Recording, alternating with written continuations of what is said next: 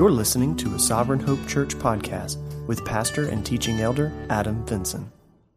All right, let's jump right into God's Word today. Luke chapter 11 is where we're going to be starting off. So we are wrapping up our series on the parables. We've been here throughout the summer.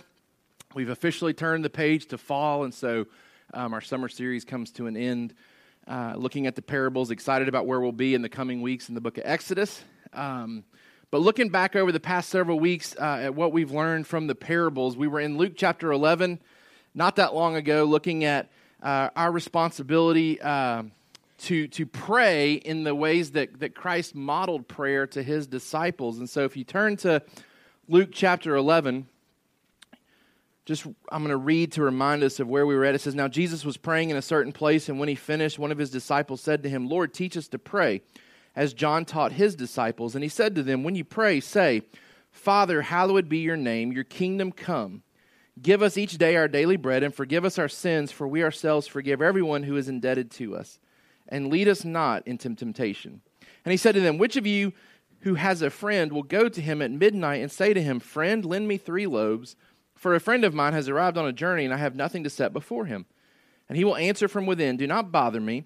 The door is now shut, and my children are with me in bed. I cannot get up and give you anything. I tell you, though he will not get up and give him anything because he is his friend, yet because of his impudence, he will rise and give him whatever he needs. And I tell you, ask and it will be given to you. Seek and you will find. Knock and it will be opened to you. For everyone who asks receives, and the one who seeks finds, and to the one who knocks it will be opened. What father among you, if his son asks for a fish, will instead of a fish give him a serpent? Or if he asks for an egg, will give him a scorpion? If you then, who are evil, know how to give good gifts to your children, how much more will the Heavenly Father give the Holy Spirit to those who ask him?'" We said from this passage that Jesus teaches us to pray with a focus on the increase of his fame and the growth of his kingdom, meaning we are to ask for those things that will support both, while trusting that he will hear, answer, provide in only good ways. We're to pray with a specific type of focus that God would build his kingdom and expand his fame, that God would make his greatness known so that others would be drawn to him. And so we're to pray with that type of mentality, that type of mindset. So it shifts our prayer focus from only thinking about ourselves and what we need, and it causes us to expand our picture, right, to a bigger picture approach of what is God doing and what does God want to do in our midst. And so we pray with those types of things in our focus, and then we pray trusting that God's going to work and move in those type of ways as well. So Jesus gives us this prayer pattern, not a prescriptive, you have to say these words every time type of a thing, but more of a pattern that we follow, a desire for God's glory, dependency for daily needs, sensitivity towards sin, right? This idea of confessing our own sins, realizing that we're always at fault and in need of forgiveness, even praying that God would protect us from future sins, leading us not into temptation. But then there's even this idea that we're very open and willing and ready and able to forgive others too, that we want to forgive those who sin against us as we come praying for God's forgiveness towards us as well.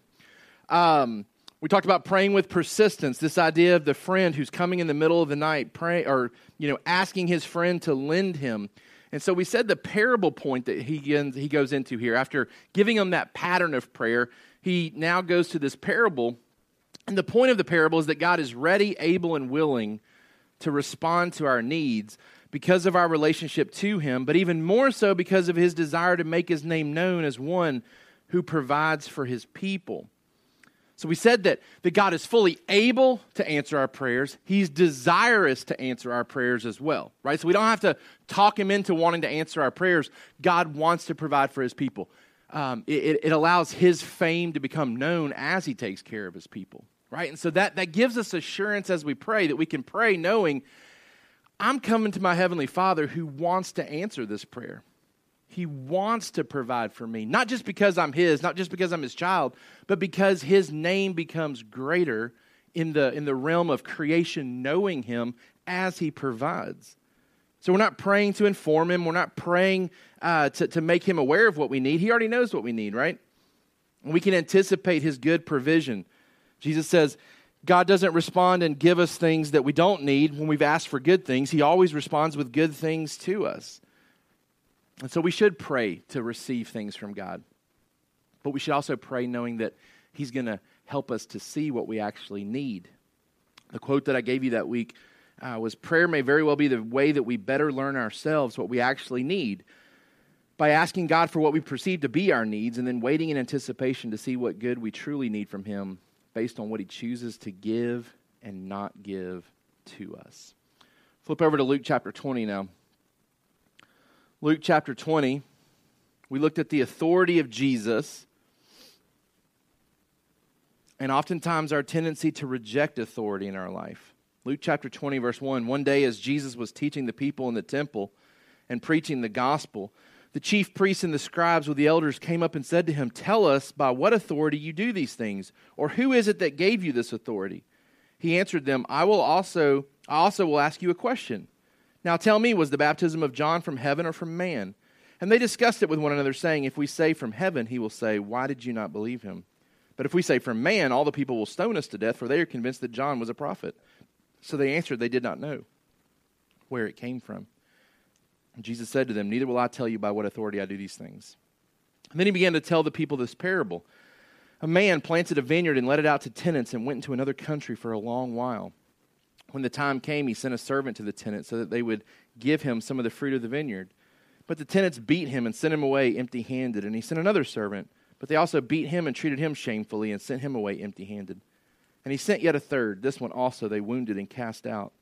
Then the owner of the vineyard said, what shall I do? I will send my beloved son. Perhaps they will respect him. But when the tenants saw him, they said to themselves, this is the heir. Let us kill him so the inheritance may be ours. They threw him out of the vineyard and killed him. What then will the owner of the vineyard do to them? He will come and destroy those tenants and give the vineyard to others. When they heard this, they said, surely not. But he looked directly at them and said, what then is this that is written? The stone that the builders rejected has become the cornerstone. Everyone who falls on that stone will be broken to pieces. And when it falls on anyone, it will crush him. We said that while our sinful inclination is to reject authority in our life in order to act in ways that benefit ourselves, we must remember that Jesus lays proper claim over us and demands that we steward our lives for his glory.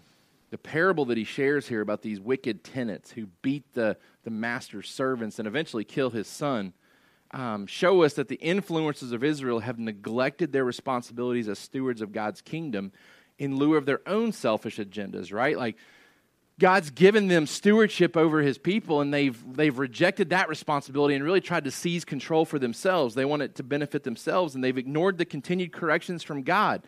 Prophet after prophet coming to redirect them and to correct them. They rejected his messengers and have ultimately revealed their desires to remove God's authority completely from their lives. But we have to be careful that we're not guilty of the same thing, right? We go through potentially stretches in life where we're not as submitted to God and his word as we should be. Our flesh and the temptations that are coming our way, we begin to rationalize maybe why we can live a certain way and not live a certain way, even though we know God's word would say contrary to that, right? We start to rationalize and justify the things that we're doing, the decisions that we're making. And maybe it's not always directly towards God and his word, but maybe it's towards other authorities in our life, which God's word is very clear. Those authorities are placed over us by God. Parents. So for our kids, like, your parents have been chosen for you by God. They're authorities that have been placed over you, and you have a responsibility to submit to them and be obedient to them. It's not optional. So our kids have a responsibility to submit. We as adults, those of us who work jobs, have bosses that we have a responsibility to submit to. And there's temptation to grumble and to complain and to question, whether you're a kid questioning your parents or whether you're an adult questioning a boss. We have to be mindful that we have a tendency towards those things. Our flesh has a tendency to reject authority. But we see God's character here, and we should be humbled by it. His character of continually coming to us, continually offering ways for us to be forgiven, ways for us to hear his message, and yet the people here in this parable continue to reject it.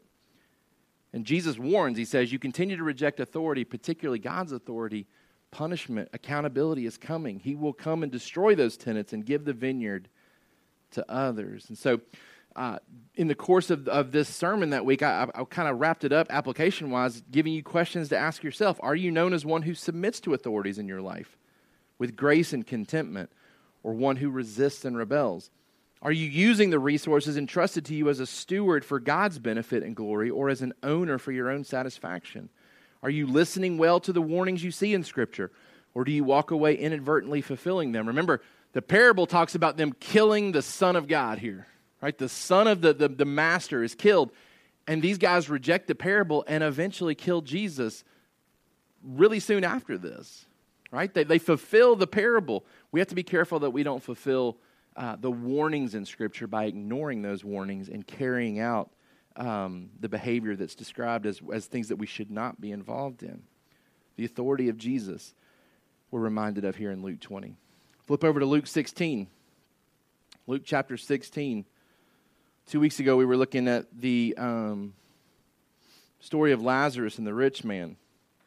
Remember, it's given in the context of Jesus' other teachings about how we steward our possessions and how we worry or don't worry about the things that we wear, the things that we eat. How consumed are we in those things? The summary sentence from Luke chapter 16 is, if God's word does not impact us to use our money for more than our own comfort, and instead for the hope of others as well, then we should assume we are on a path to eternal torment, separated from the riches of his kingdom. Luke chapter 16 verse 19 says, there was a rich man who was clothed in purple and fine linen, and who feasted sumptuously every day. And at his gate was laid a poor man named Lazarus, covered with sores, who desired to be fed with what fell from the rich man's table. Moreover, even the dogs came and licked his sores. The poor man died and was carried by the angels to Abraham's side. The rich man also died and was buried, and in Hades, being in torment, he lifted up his eyes and saw Abraham far off and Lazarus at his side.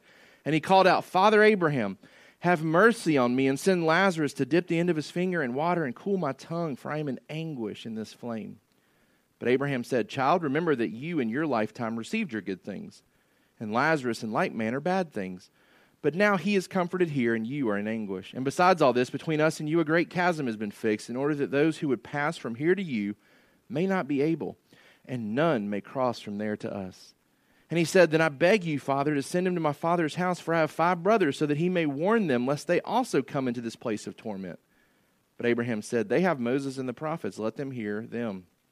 And he said, No, Father Abraham, but if someone goes to them from the dead, they will repent. He said to him, If they do not hear Moses and the prophets, neither will they be convinced if someone should rise from the dead.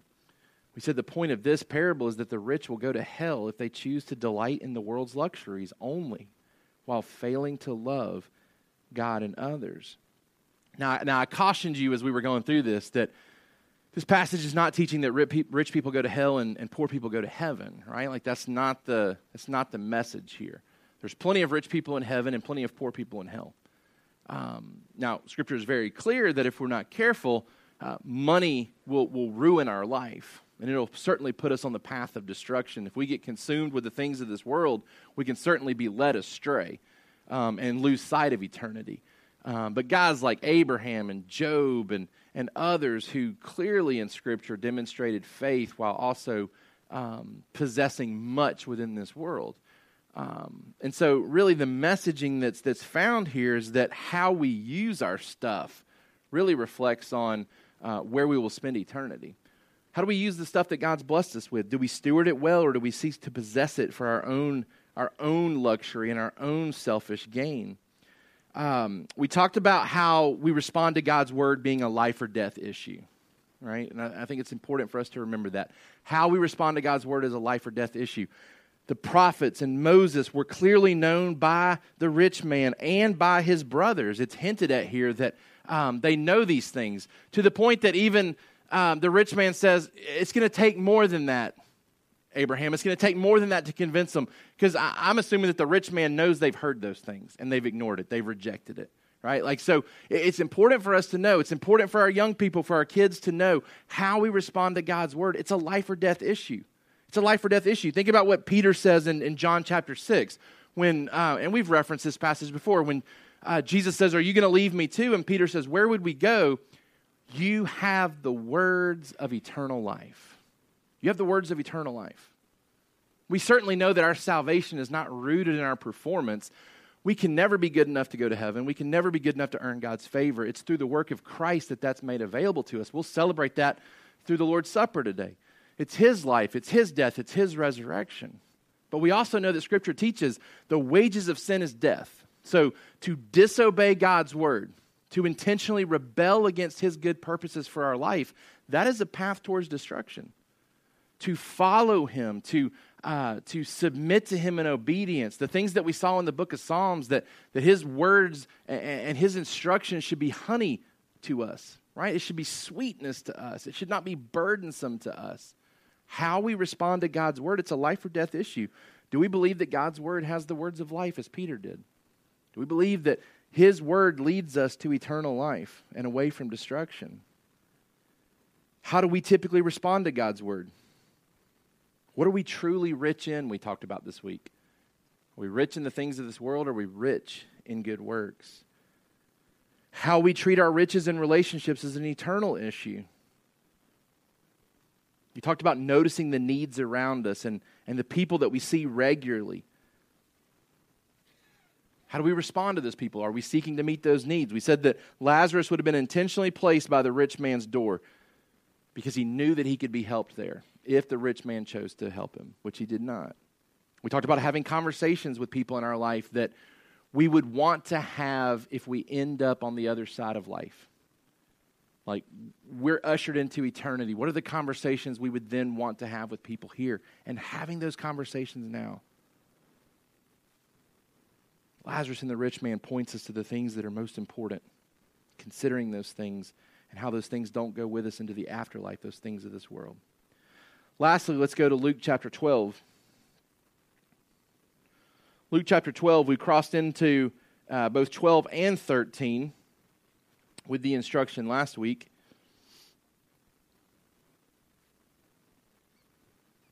Luke chapter 12, verse 54, he also said to the crowds, when you see a cloud rising in the west, you say at once a shower is coming, and so it happens. And when you see the south wind blowing, you say there will be scorching heat, and it happens. You hypocrites, you know how to interpret the appearance of earth and sky, but why do you not know how to interpret the present time? Why do you not judge for yourselves what is right? As you go with your accuser before the magistrate, make an effort to settle with him on the way, lest he drag you to the judge, and the judge hand you over to the officer, and the officer put you in prison. I tell you, you will never get out until you have paid the very last penny. There were some present at that very time who told him about the Galileans whose blood Pilate had mingled with their sacrifices. And he answered them, do you think that these Galileans were worse sinners than all the other Galileans because they suffered in this way? No, I tell you, but unless you repent, you will all likewise perish. Or those 18 on whom the tower in Siloam fell and killed them, do you think they were worse offenders than all the others who lived in Jerusalem? No, I tell you, but unless you repent, you will all likewise perish. And he told this parable, a man had a fig tree planted in his vineyard, and he came seeking fruit on it and found none. He said to the vine dresser, look, for 3 years now I've come seeking fruit on this fig tree and found none. Cut it down. Why should it use up the ground? And he answered him, sir, let it alone this year also until I dig around it and put on manure. Put on manure. Then if it should bear fruit next year, well and good. But if not, you can cut it down. We said that the spiritual weather forecast tells us that our time is short and that we need to be urgent about repenting and bearing fruit, as there is coming a day when we will be held accountable, a day that all tragedies and deaths point us to. We talked last week about being aware of the spiritual climate, needing to become spiritual experts and needing to be peacemakers, right? So we talked about how, and at that time, we hadn't even seen much about the hurricane predictions, but we talked about how typically we've got people who are experts with the weather. They can predict the weather pattern and we can prepare accordingly. We thought the hurricane was going to hit more in Georgia, right? A lot of the Friday night football games got moved off of Friday night where people were playing earlier in the week. And then Friday night ended up being just absolutely beautiful, like just a perfect night to be outside and to enjoy the weather.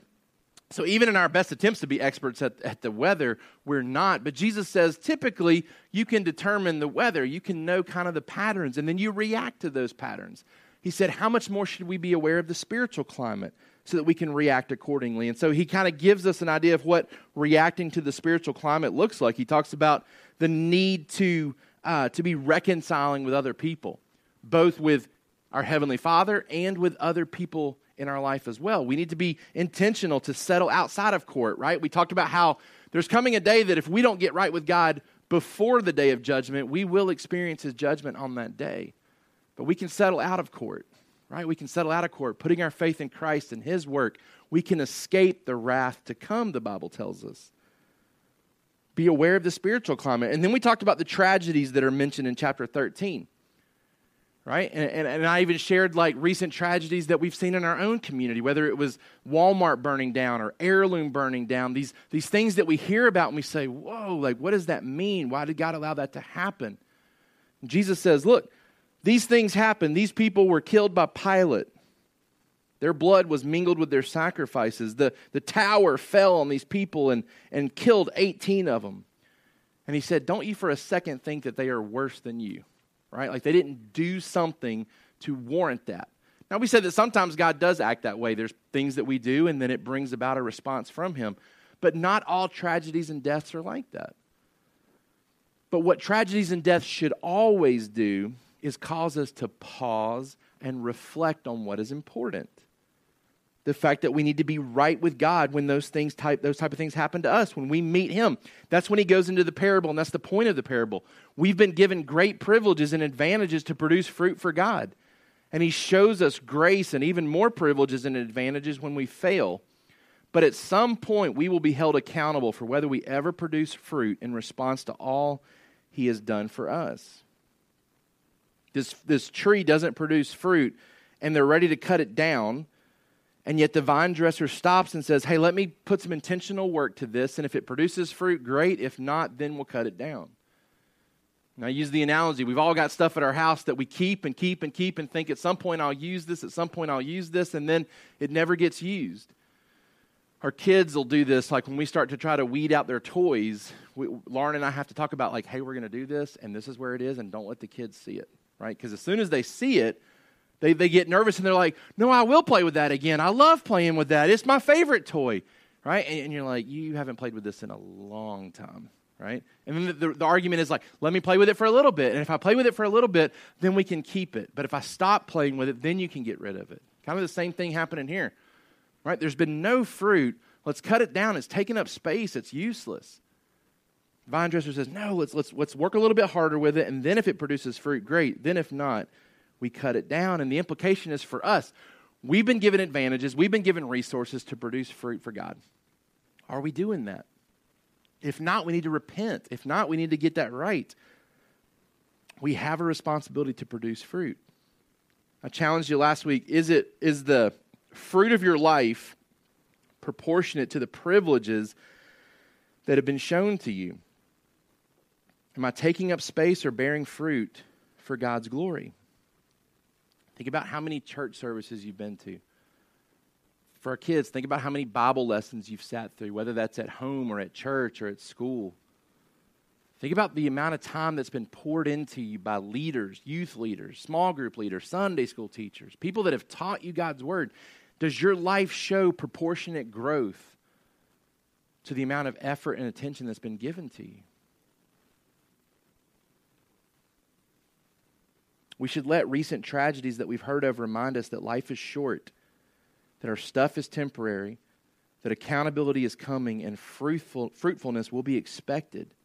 And if we need to repent of something, to do so today in order to be ready before it's too late. Bear spiritual fruit or risk being cut down. 4 sermons, 4 parables to close out our series. I want to give you 4 things to remember and 4 things to do in response to our application Sunday today. 4 things to remember. 1 from each sermon. Number 1, God will always answer my prayers in ways that bring Him the greatest glory and me my greatest good. Remember that. God will always answer my prayers in ways that bring Him the greatest glory and me my greatest good. We need to keep that in mind, particularly when we're praying things that God may choose to answer differently for somebody else than He chooses to answer for us. We pray believing these things because God's Word says it, that He will answer our prayers in ways that gives Him the greatest glory. That's His concern, His name, but then also the good of His children. And so those 2 things drive everything that He does. I mean, what better assurance do we need that everything that's happening around us is for God's glory and for our good? We take comfort in that when we pray, knowing that God will respond in those ways. Submitting to authority in my life helps me fight the tendency to think I am the authority of my life. I think God gives us earthly authorities to submit to, partly to remind us and to help train us to submit to Him. We need that in our life. Otherwise, we start to think that we rule our life.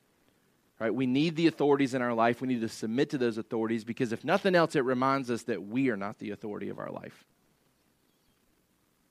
Number 3, specific people have been placed intentionally in my path for me to serve and love them well. Specific people have been placed intentionally in my path for me to serve and love them well. I was even thinking about this week, like the times that I eat lunch during the school day are pretty consistent, and pretty consistently the same people are eating lunch at that time. These are people that are in my path. How am I responding to those people in my path? Am I being intentional to find out the needs that they have? Can I serve them in specific ways? You have those people too. They're placed there intentionally for you to serve and to love them well. Be conscious of that. Number 4, tragedies should always remind me that time is short, so I need to be busy with the things that matter most. Tragedies should always remind me time is short, so I need to be busy with the things that matter most. God's always going to respond to our prayers, His glory, our good. Submit to authority in our life. Reminds us that we're not the authority of our life. Be mindful of the people that are in your path regularly. How can you serve them? How can you love them well? Tragedies that you hear about, let them remind you that time is short. Be busy with the things that matter most. What do we do in response to these things to remember? Number 1, I need to trust God fully with the ways He answers my prayers, especially when He answers others' prayers differently than my own. I need to trust God fully with the ways He answers my prayers, especially when He answers other prayers differently than my own. Number 2, I need to be in the habit of responding to authority over me in obedience, first with God's word and then with other authorities as well, without questioning or complaining. I think this somewhat gets easier as an adult, but man, I know our kids, especially as you guys get older in your home, you move from middle school into high school, and you can see on the horizon that I'm getting out on my own really soon. And I don't look forward to this stage in life as a parent because I know that has to be a tremendous challenge where the child begins to realize that, hey, there's some things that I can really start to do independently. I don't have to have mom and dad for this. And yet I'm still living under mom and dad's roof, and there's a submission piece that still needs to happen there. Like there's tension, and there's healthy tension there, I think, because that forces our kids to want to get out and not just stay with us for the rest of their life, right? But man, for our kids, there's challenges there, but you are called to submit. You're called to submit because it reminds you that you are not the authority of your life. You're not. God's word has authority over all of us, whether we're a child or whether we're the oldest adult in this room. God's word has authority over us. We need to regularly submit to that, respond to authority, be obedient without questioning or complaining. Some people get into such a habit that they question and complain about any authority in their life, including God's word. It just becomes a natural thing to complain and question authority. We need to fight against that and have the habit that's opposite of that. We are in the habit of responding to authority with obedience. Number 3, I need to regularly do a self-evaluation of how I'm using my stuff to ensure I am always richer in good works than in stuff. This is just you making a conscious decision that I'm going to always be evaluating how am I using my stuff. Am I hoarding it? Am I consuming it myself, or am I being generous? Am I seeking to serve others with what God has blessed me with? Regularly do a self-eval. Know how you're living in response to your stuff. Are you rich in good works, or have you become rich in your stuff only? And then lastly, number 4, I need to pursue expertise in spiritual matters as much as I am pursuing expertise in worldly matters. Remember, Jesus says, don't be great at knowing the weather and knowing whether to grab a jacket or an umbrella for the day. Don't be an expert at knowing whether to wear shorts or flannel today, right? Be an expert in knowing the spiritual things, the spiritual climate. Know what is happening around you and how to respond to it. Those are the things to remember. Those are the things to do in response to what we've learned over the past several weeks. As we always do for Application Sunday, we want to close by partaking of the Lord's Supper as an ultimate means to application for all that we've been seeing and learning together. Because by partaking of the Lord's Supper, we are confessing once again publicly that we are saying yes to Jesus, that He is the authority of our life, and that we are continuing to follow Him, that we have settled outside of court, that we're not expecting to get to Judgment Day and to present our good works or to present our best efforts at righteousness. Nor are we expecting to get to Judgment Day and to be able to come out from underneath God's authority, right? We are expecting to stand before Christ one day on Judgment Day, knowing that we've been cleared, that we have put our faith and trust in His work. We have been forgiven of our sins because His blood was shed on our behalf. That is our faith. That is our hope. And it's the resurrection and His future return that solidifies that hope for us. It's what we long for. It's what we wait for. 1 Corinthians chapter 11, Paul says, "For I received from the Lord what I also delivered to you, that the Lord Jesus, on the night when He was betrayed, took bread. And when He had given thanks, He broke it and said, 'This is my body, which is for you. Do this in remembrance of me.' In the same way also, He took the cup after supper, saying, 'This cup is the new covenant in my blood. Do this as often as you drink it in remembrance of me. For as often as you eat the bread and drink the cup, you proclaim the Lord's death until He comes.'"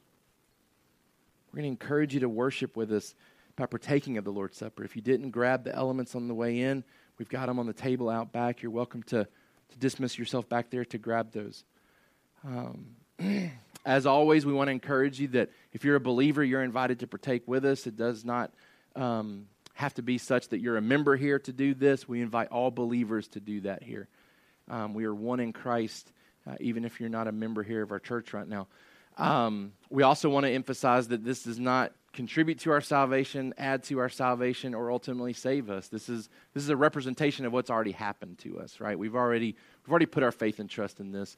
We're just simply once again confessing outwardly and openly and publicly that we are still following Jesus, right? And so we partake of that today. I'm going to pray for us. I'm going to encourage you to pray and to reflect in your seats as well. Tyson and those are going to come to lead us in worship as a part of this as well. But I encourage you to use this time as a means of personal reflection, personal worship, to pray and to give thanks for the work that Christ has done in your life, and to ask Him to continue to work and move, and to give you a heart that is good soil to continue to receive His word well, so that you remain faithful to Him. God, we do love You. We praise You and thank You for Your goodness to us. Thank You for the ways that You teach us from Your word, how You challenge us and grow us. Lord, we thank You for Jesus, who You sent. After prophet after prophet after prophet had been killed, You sent Jesus, who's the greatest prophet and also more than a prophet. He's Your Son, God in flesh. We thank You for Jesus. Lord, help us to see that our knee, our head must bow before Him, that our tongue must confess that He is our Lord and Savior.